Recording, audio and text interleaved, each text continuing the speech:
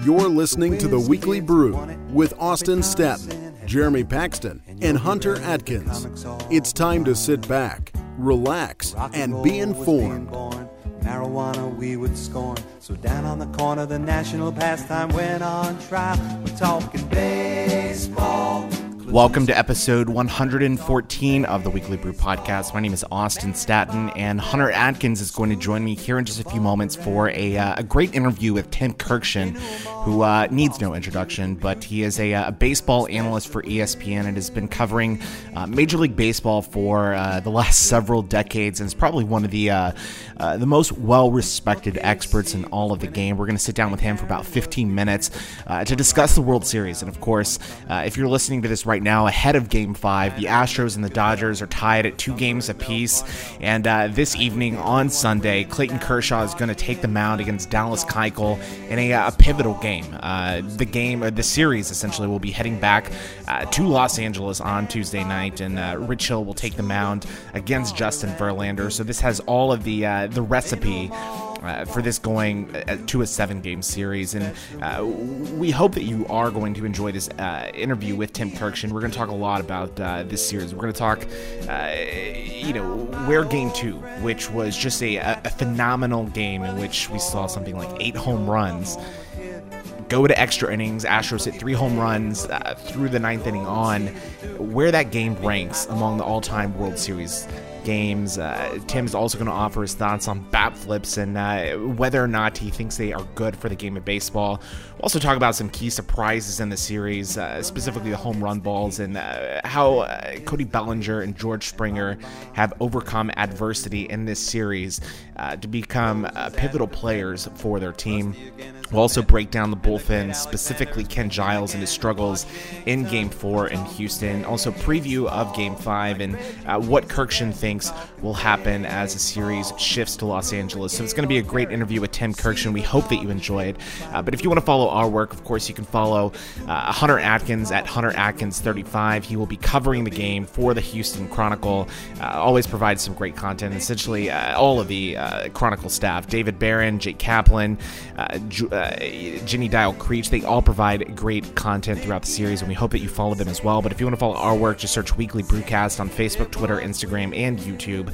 Also, you can subscribe to our website at weeklybrewcast.com. But without further ado, it's time to sit back, relax, and listen to Tim Kurkjian.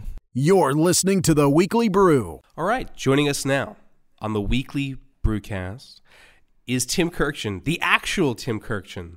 Tim, you might not know it, but on occasion I've been known to imitate you on our own podcast, lovingly, I assure you.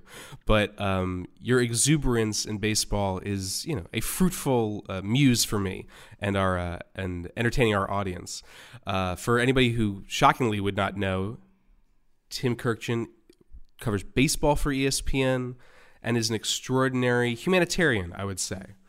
Tim, can you describe to us your day so far? I know you had to wake up very early just to please the audiences of the world. Well, this is normal for the postseason. I had a 4:40 wake-up call this morning after about 3 hours sleep after covering Game 4 last night, and then I rolled into Minute Maid Park at maybe 5:15, did about 4 hits on baseball for SportsCenter. I think I've got more hits than Ty Cobb this year. That's just how it works. And then I came back and took a little nap because I'm going to be up all night doing Game 5, but no complaints here. This is what we all signed up for. This is why baseball is so great, and I can't wait to see what happens in Game 5 tonight. Well, before we get to Game 5, I want to backtrack a little bit. To Game 2, where historically do you kind of rank that game? I imagine that must be in the top 20, 25 playoff games ever, maybe a little bit higher. It was, bananas to see in person the exchange of home runs and the eventual comeback of the Astros that really changed the entire series. Yeah, I think that's certainly in the top 20 of games that I've ever seen, and I've seen every World Series game since 1981. I can't put it in the top 5 even because those are all reserved for elimination games. Jack Morris in 1991, David Freese game 2011, a few others on that list. But as far as the actual drama, the theater, the playing of the game, the back and forth, the just historic nature of that game, it's pretty darn high on the list. I mean, the thought that more homers were hit in that game than any World Series game ever, and more extra inning home runs were hit in that game than any game in the history of baseball, regular season or postseason. Just stunningly great stuff. And that should have been a reminder to all of us that we are in for one of the great series of all time. Because when you play a great one like that in the second game of the World Series, even greater things are ahead. And I'm sure so many more things will happen in this postseason that'll just make us slap our forehead and wonder, how did that happen? That is the type of infectious enthusiasm I'm talking about. A man who has barely slept. And, this is the energy output you put. I'm very grateful. Thank you, Tim. What about, just to put a pin in Game 2, maybe this is not something you care about or are interested in, but I loved the bat flips. I thought it was great. And I think that, it's indicative of the millennial generation that is so aware of social media and GIFs, and that, their home run celebrations are going to be looped on the internet forever. Whether it was Correa with his extravagant bat toss and then sticking his tongue out, or even more artfully, Yasiel Puig gently placing his bat down on the dirt as a kind of silent trolling to the Astros and their swagger. What were your thoughts about the home run celebrations and really how it's changing among this group of young stars that is dominating baseball? Yeah, I'm okay with it. For a 60-year-old guy here, I'm not sure I appreciate as much as I should today's millennials. At the same time, I'm with Brandon McCarthy of the Dodgers on this one. Several years ago, he told me, look, it's okay to show some life and some personality as baseball players. He said, we've all become homogenized. We all look the same. And he said, it's okay to turn on the TV, see a baseball player and say, I hate that guy. It's okay to do that. Every great drama has heroes and villains. And I'm okay now with bat flips and things like that, especially when they're played on the biggest stage ever. Now, a Tuesday night in Cincinnati in June when you're 4 runs behind, I'm just not sure that's the time for it. But when a kid who has been waiting his entire life to play in the World Series and hits a homer off of, say, Clayton Kershaw, I'm okay with a bat flip. In fact, the more the better, as long as it's within reason. But it just shows that these guys are really enjoying the game, which is kind of why we're all here. No, I'm happy to hear that at 60 years old, you still are very hip, Tim, I assure you. I wouldn't say that, but I'm okay with a bat flip. Before we get into looking ahead at Game 5 tonight and guaranteed Game 6, maybe Game 7, what in the series so far has surprised you the most? What have you learned? What do you think maybe has either exceeded or, fallen under your expectations? Just something that, is kind of new and surprising to you during this World Series. Well, I just think we all need to understand, again, how much the home run ball plays in today's baseball, and this is no different in the postseason. I mean, Game 2 is exactly what you're talking about. 8 home runs in that game. The Dodgers scored 6 runs. They had 5 hits, and they had 4 homers. The Dodgers have given up a home run in 12 consecutive postseason games, which ties a Major League record with the Cardinals in 2004. The Dodgers have given up 34 runs in this postseason. 27 of them have come via the home run. So it's just another reminder of how baseball is played today. Lots of strikeouts and lots of homers. And if you're going to score a run these days, it's usually done by hitting the ball out of the ballpark. Bruce Bochy of the Giants told me in May this year, it is easier than a home run off of Max Scherzer than it is to get 3 hits in a row off of Max Scherzer. And that's what a lot of teams and a lot of hitters are looking to do now. How are we going to get a ball up in the air and out of the ballpark? And that's just another reminder during this great World Series. This is how you win these days. You hit the ball out of the park. Now, Tim, 2 guys that have kind of had a rough go at some point in the series would be George Springer for the Astros and Cody Bellinger for the Dodgers. Of course, Springer had that game-winning home run in Game 2 of the World Series, and Bellinger on Saturday night had two clutch doubles, including the go-ahead RBI double in the ninth inning. Both are young guys, both making their first World Series appearance. What does it show to you that the managers for both teams, Dave Roberts and AJ Hinch, have faith in these guys, and these guys were able to turn it around as we saw so far in the series? Right. Well, the one thing about our young players that has totally dazzled me in the last few years is how ready they are when they get here, and how the bright lights don't blind them completely. I mean, Cody Bellinger, this team took off like the day he showed up for the Dodgers, and he's as big a reason as any that they won over 100 games and did what they did.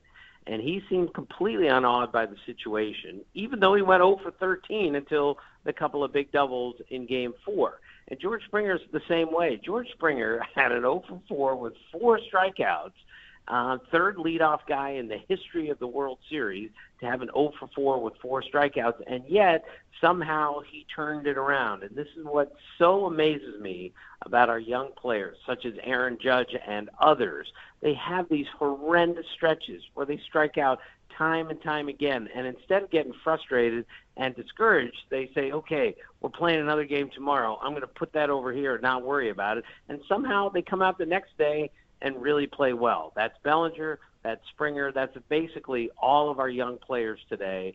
And I think that's really impressive to watch them struggle and then overcome it. And then on the pitching side, I will use this kind of language. I don't expect you to use this kind of language, Tim, but my God, the relief pitching sucks.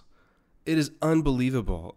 I mean, the guys that are being brought in are so unpredictable, so unreliable, and the Astros, the bullpen's been so bad that it's forced AJ to become so unconventional with who he brings in, whether it's having Lance McCullers finish Game 7 of the ALCS or Brad Peacock finish Game 3 of the World Series. I mean, is it, what's the right word here? I feel like Tim Kurkjian would be disappointed, that you would be disappointed in seeing so many of these hard-throwing arms just burn to ashes in these big moments. Well, October changes everything, and October mostly changes the way that we use our bullpen and our pitching staff in general. I mean, we have starters relieving, we have closers going 2 1/3. Everything changes. But just look at what AJ Hinch has been through here. Since 1969, since save rule became official, we have had 3 4-inning saves total since then. And one, of course, was Lance McCullers in Game 7 of the LCS, because AJ Hinch said, I'm not sure I trust anyone else. We're going to let him finish. And then, of course, we had the Brad Peacock save of 3 2/3 innings because AJ Hinch said, I'm not sure I have anything else here. Let's stay with him. Never happened that one team has had a 4-inning save and a 3 2/3 inning save in the same postseason. But it just serves to show that Hinch is, he has to go by his gut feel now and his look at the pitcher, his eyes and ears. He has to trust here. This guy's still got it, because I think he looks at Ken Giles now. He looks at other options and says, all right, these aren't the same options I had in June. This is October. Everything's different, and I better change along with everyone else. On the note of Giles, I think a lot of fans in Houston were a little bit disappointed on Saturday night with his performance in the ninth inning, and AJ Hinch calling him in, especially after Devo looked okay in the 8th inning. I'm kind of curious from your perspective, what does Giles do for the rest of the series? To me, I think if the Astros are going to win this World Series, he's going to have to come in a critical save situation, get some big outs. But at the same time, he struggled allowing runs in 6 of his 7 appearances in the playoffs this year. What do the Astros do about the back end of the bullpen? Well, that's the big question for tonight.